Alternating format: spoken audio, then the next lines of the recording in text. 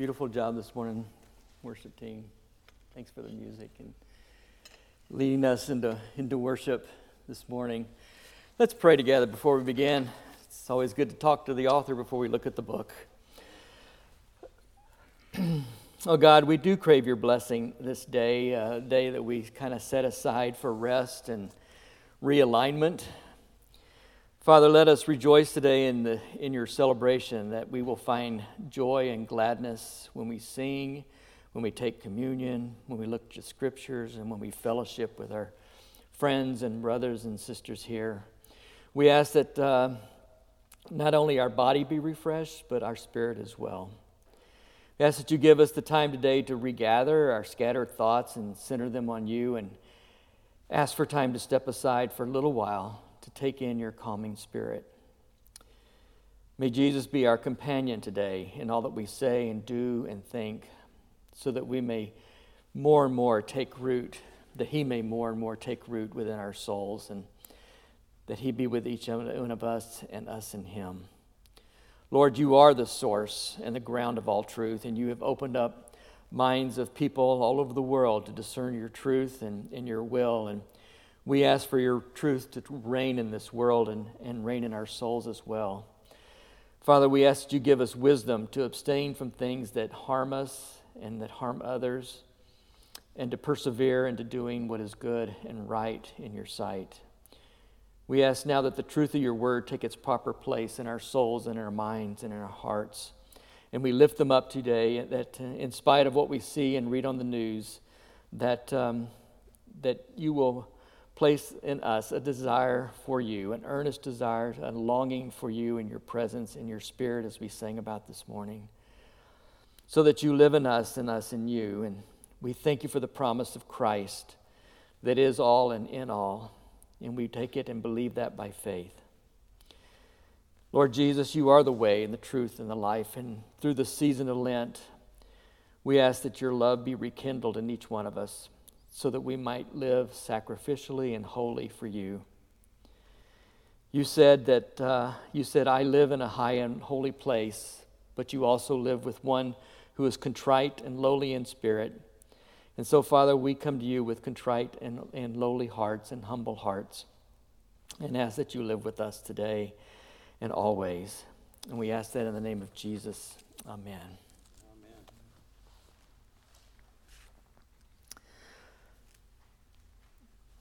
We're continuing in our series on the Trinity. I'm calling this The God of Israel Freshly Revealed, as we see it in the New Testament. And we'll be looking at the way life was meant to be. And that's kind of a tall order here. Most of us know the story of Genesis, the creation story. If you don't know it, in details, most of us know it at least in general sense of what that's all about. Unfortunately, I think a lot of us in the church and Christianity get so caught up in how to interpret it literally or non-literally, or whether it's a 6 literal 24-hour days in the creation or not, that we kind of miss the point of the story. We miss what Genesis is trying to tell us. And then you have the secularists who just kind of want to keep God out of it altogether, and they just don't want to deal with it at all together. But the point of the Genesis story is when it talks about creating humans, man and woman, there is a very, very relevant point here about this. And it's not just about the existence of material stuff, of material bodies, material universe, planets, stars, all that kind of things. We kind of get caught that that's all it's about, but it really isn't about that. It's not just about the material, about the physical stuff that we see every day. But unfortunately, we have camped in on that, and it's kind of just assumed that that's all it's about.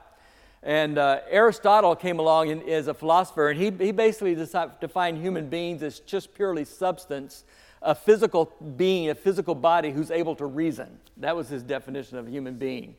And unfortunately, we've kind of adopted that in the West, not really knowing anything about that.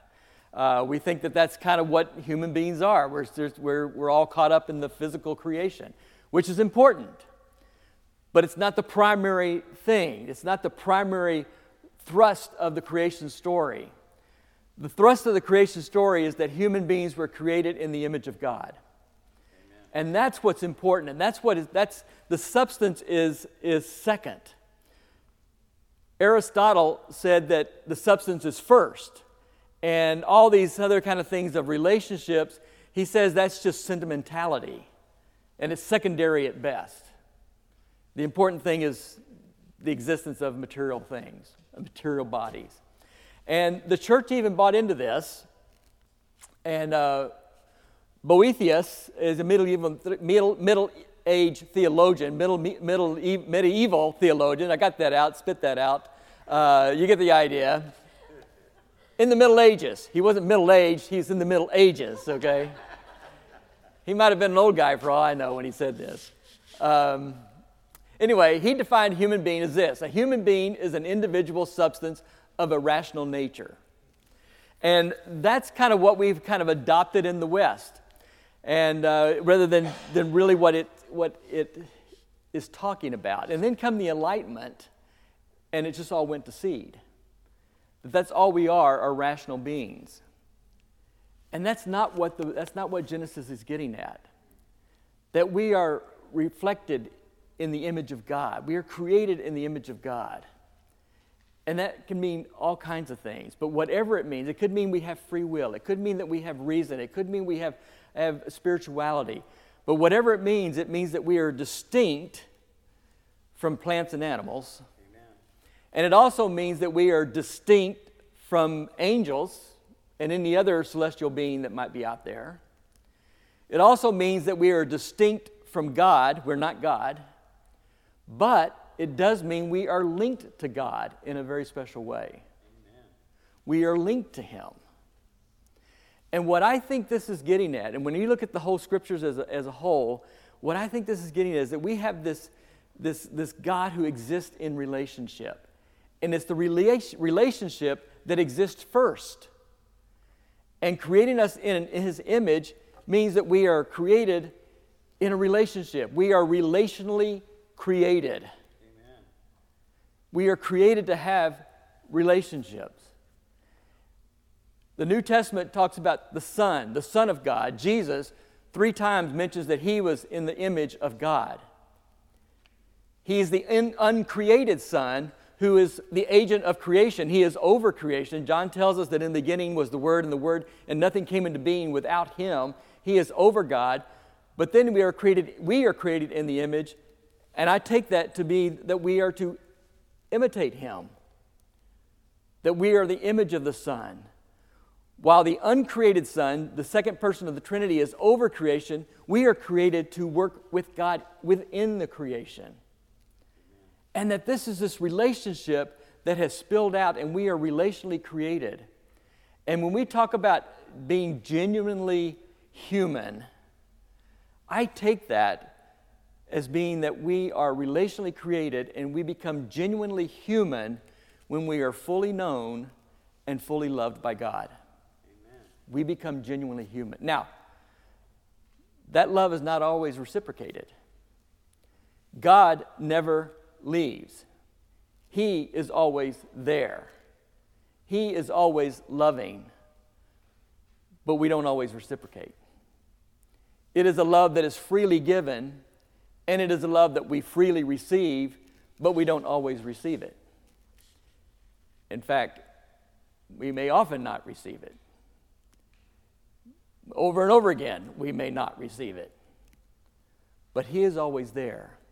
And my point is that we are relationally created. This is the idea of the Trinity. We are created with this capacity for relationship, this capacity for connectedness. And that's what it means to be genuinely human. And science and experience backs this up. That this capacity to relate to others and to relate to God is what makes us genuinely human. Science and experience backs this up. I have an article that I saved from the New Yorker. I think it was printed about 10 years ago, but I have it saved in my files. And it talks about people who have been locked away in solitary confinement.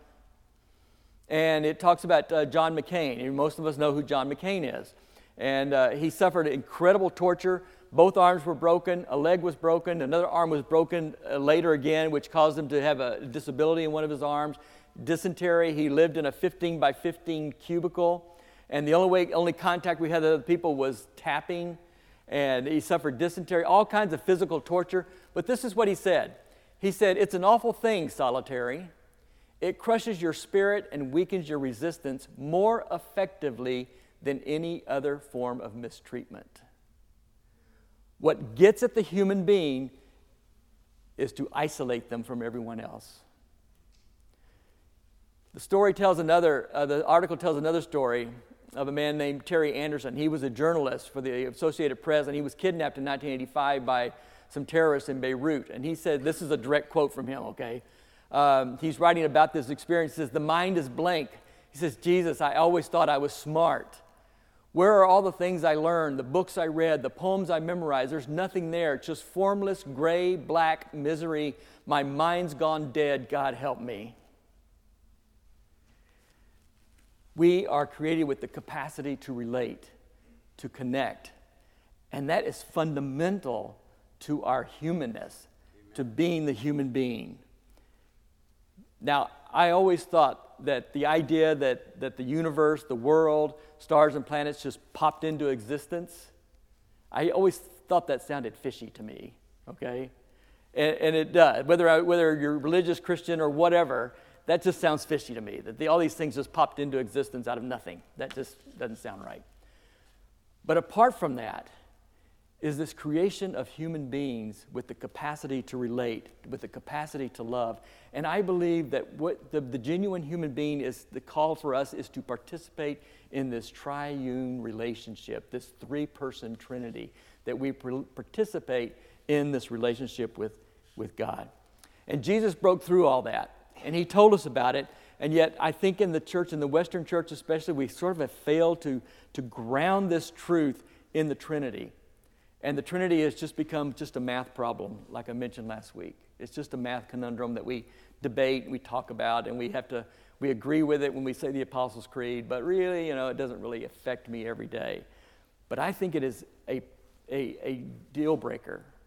It is a paradigm changer to get grasped into this, to know that we are participating in the fellowship of the Trinity.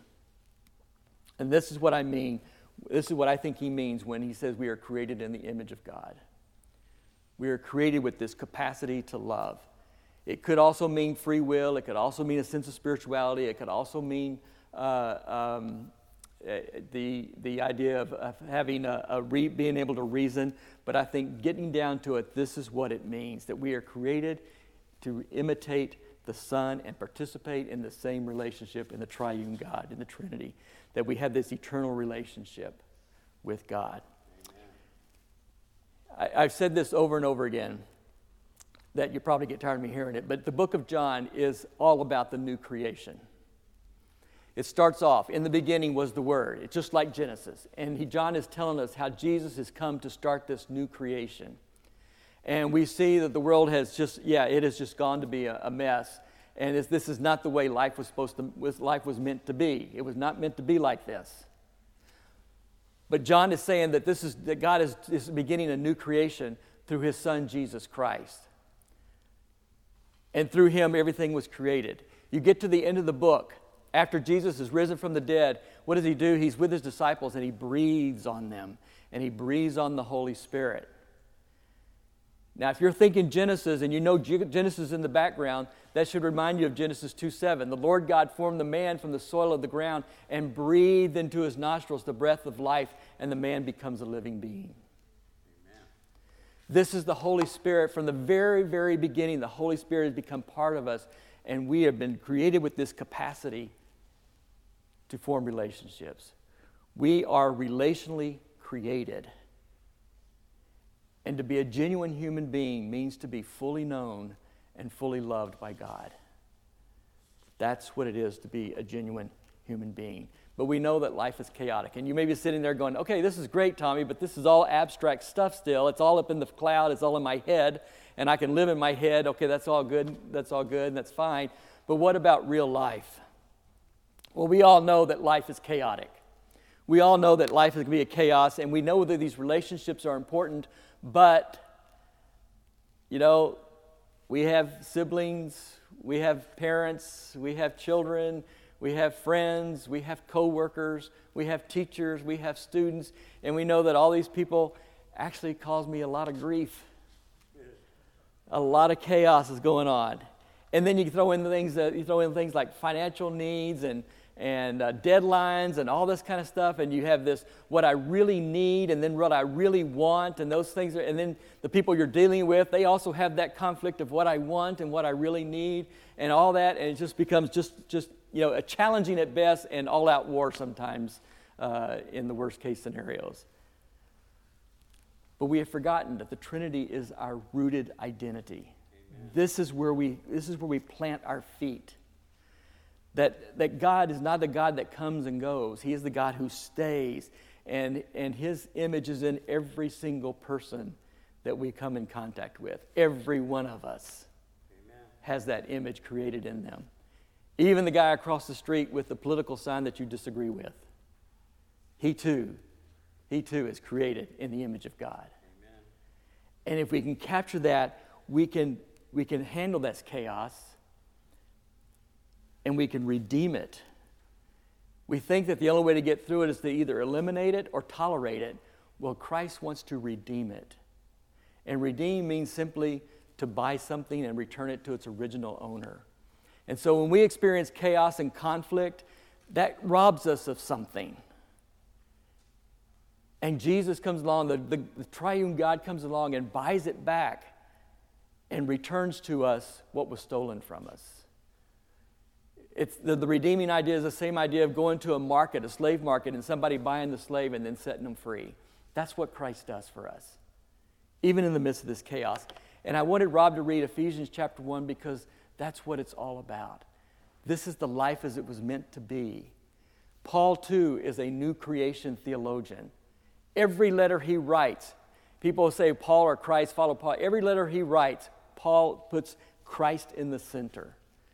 And starting with chapter 1 in Ephesians, he just goes on with this list of all these things, the way life was meant to be as genuinely human beings. When I had a student once at Pueblo Bible Seminary turn in a paper, and I read 2 typed pages before I finally came to a period. 1 sentence, 2 pages, Well, I couldn't get too mad at him because he was probably imitating Paul.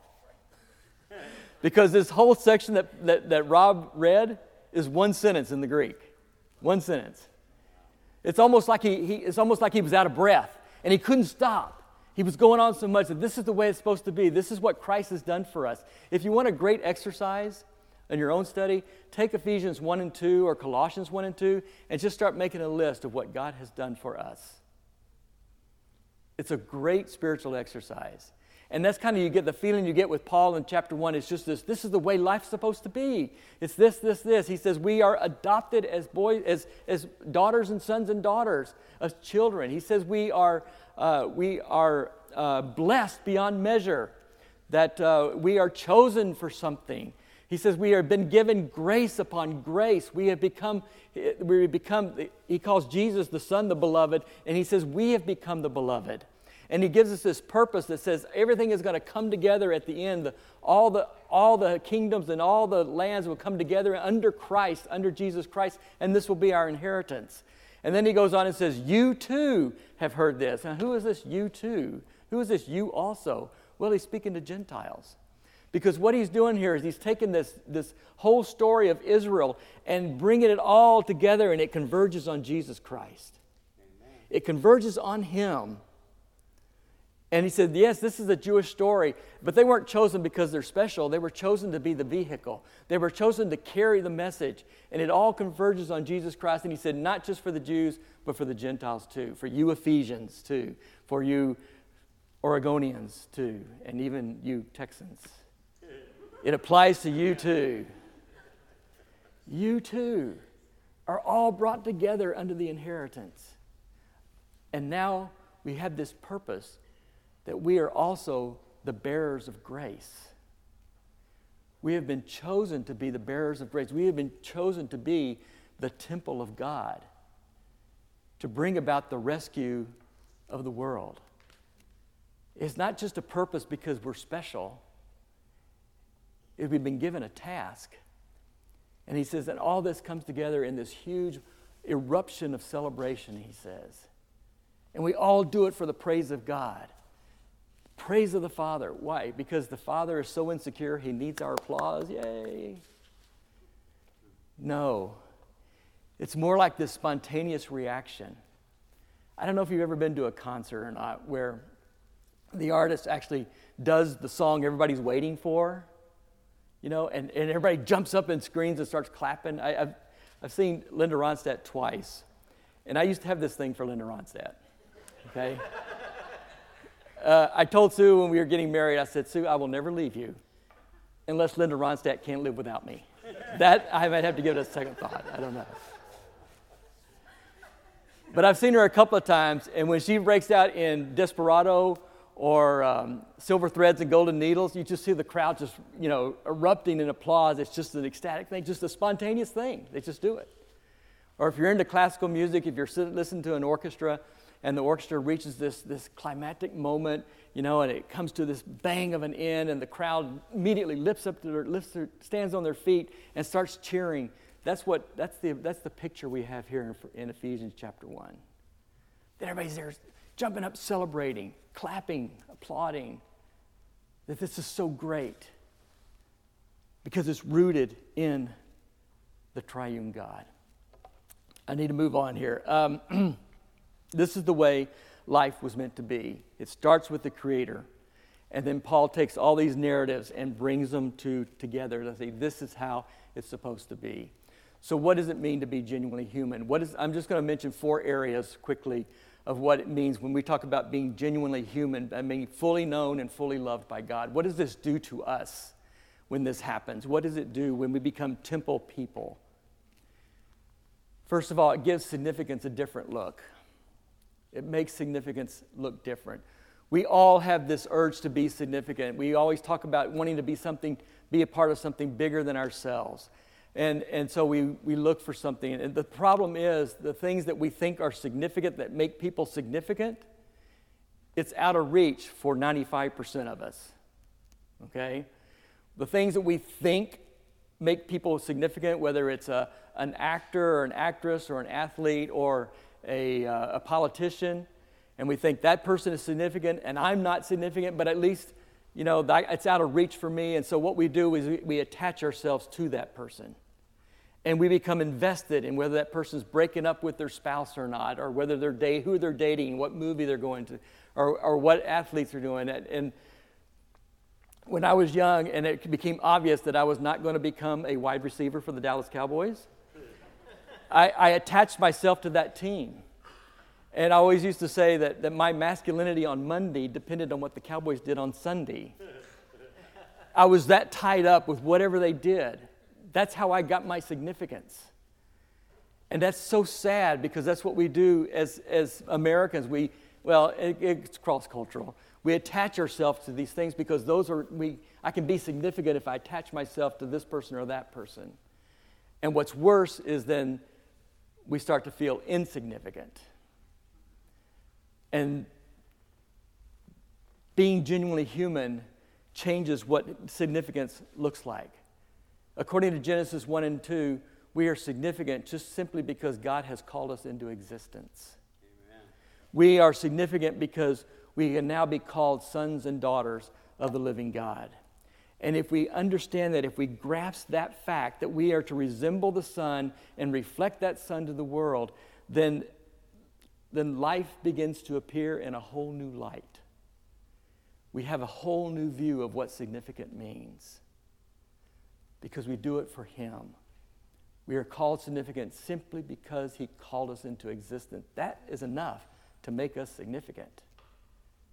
That God called you into being, into existence. Being genuinely human brings peace of a different variety.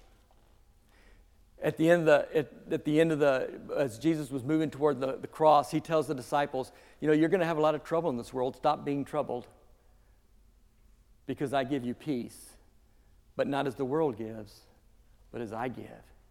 It's a different kind of peace. Usually when we think of peace, we think of termination of hostilities. If we're praying for peace in Ukraine, we're basically praying for a truce.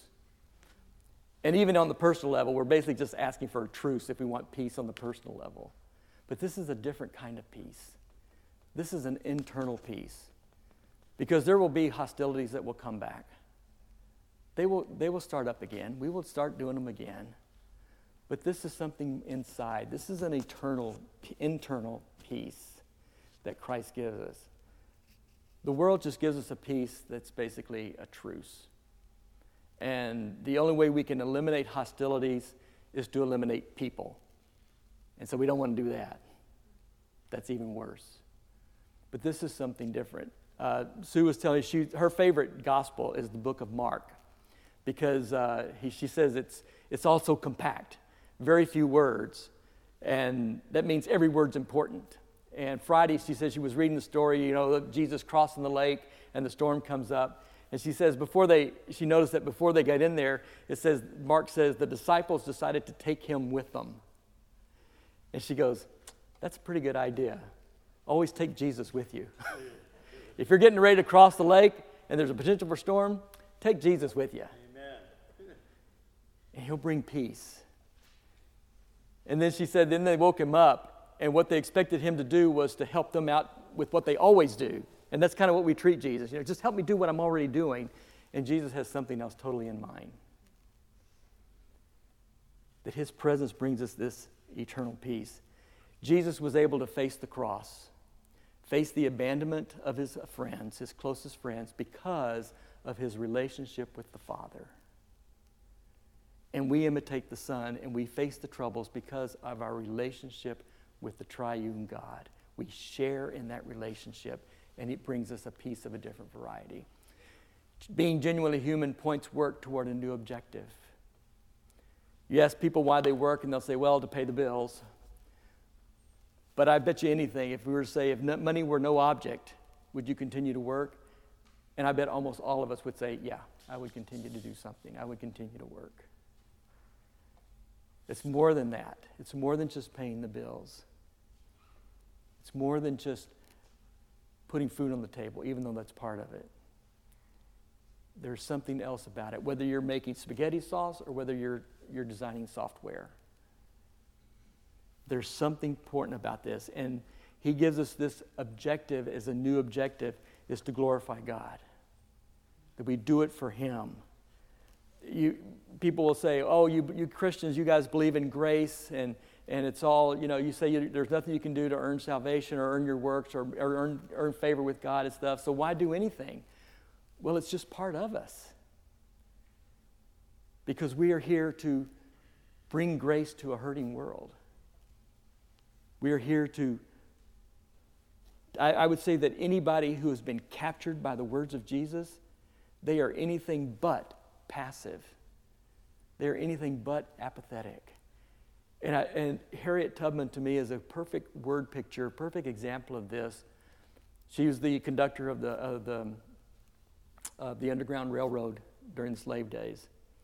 And when she escaped and got her freedom, she was a deeply faithful person, Christian woman. And when she escaped and got her freedom, what did she do?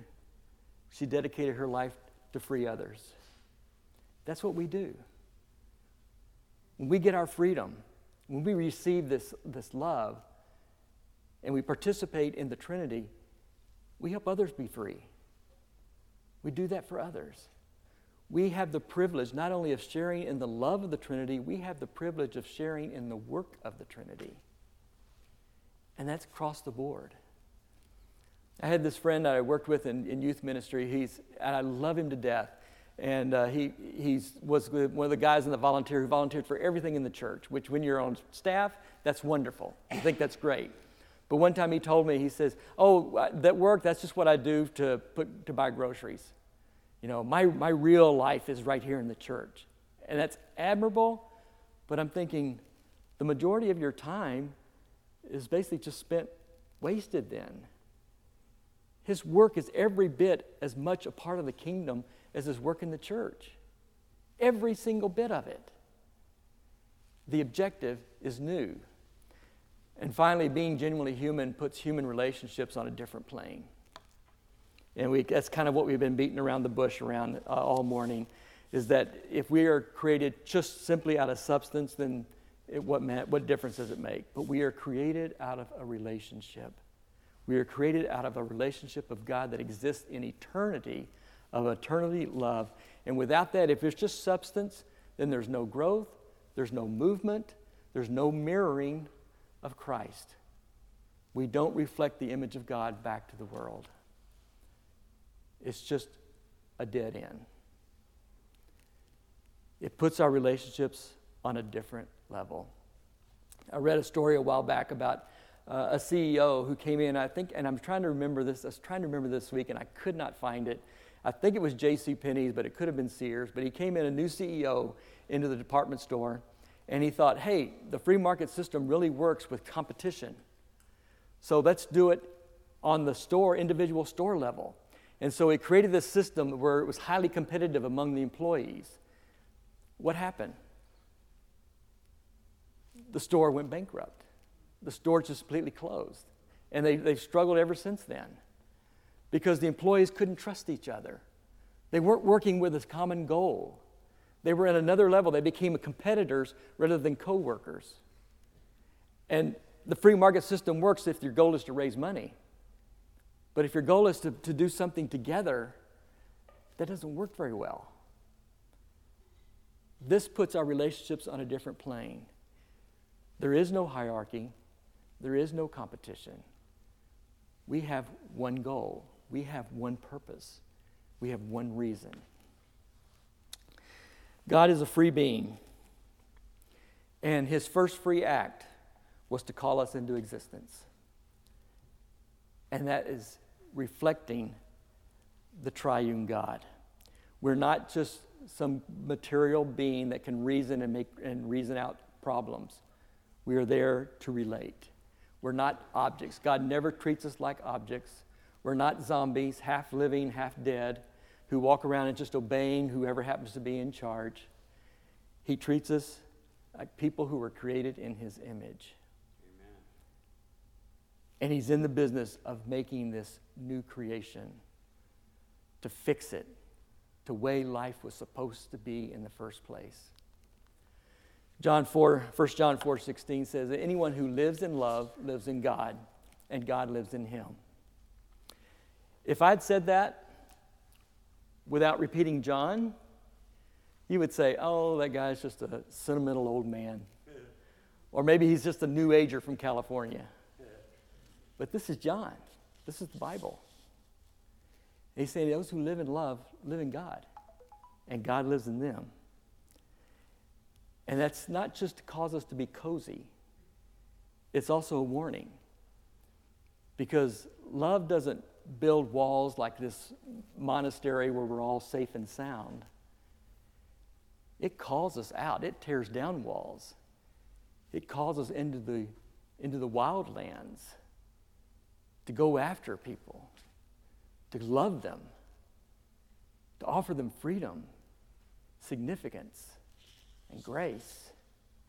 It's a dangerous thing. It would like to be cozy, but it isn't. And so we need to be all in. We need to be all into the Trinity, reflecting the relationship, reflecting that love, that triune love. All in. When I say all in, I mean all in with your doubts, all in with your uncertainties, all in with your uncompromising convictions, all in with your nonconformity, all in with on the days you do believe, and all in on the days you don't believe. All in. Living in love, and God lives in him. And the greatest love of this Trinitarian God was when he put God in the middle of this messy, dangerous world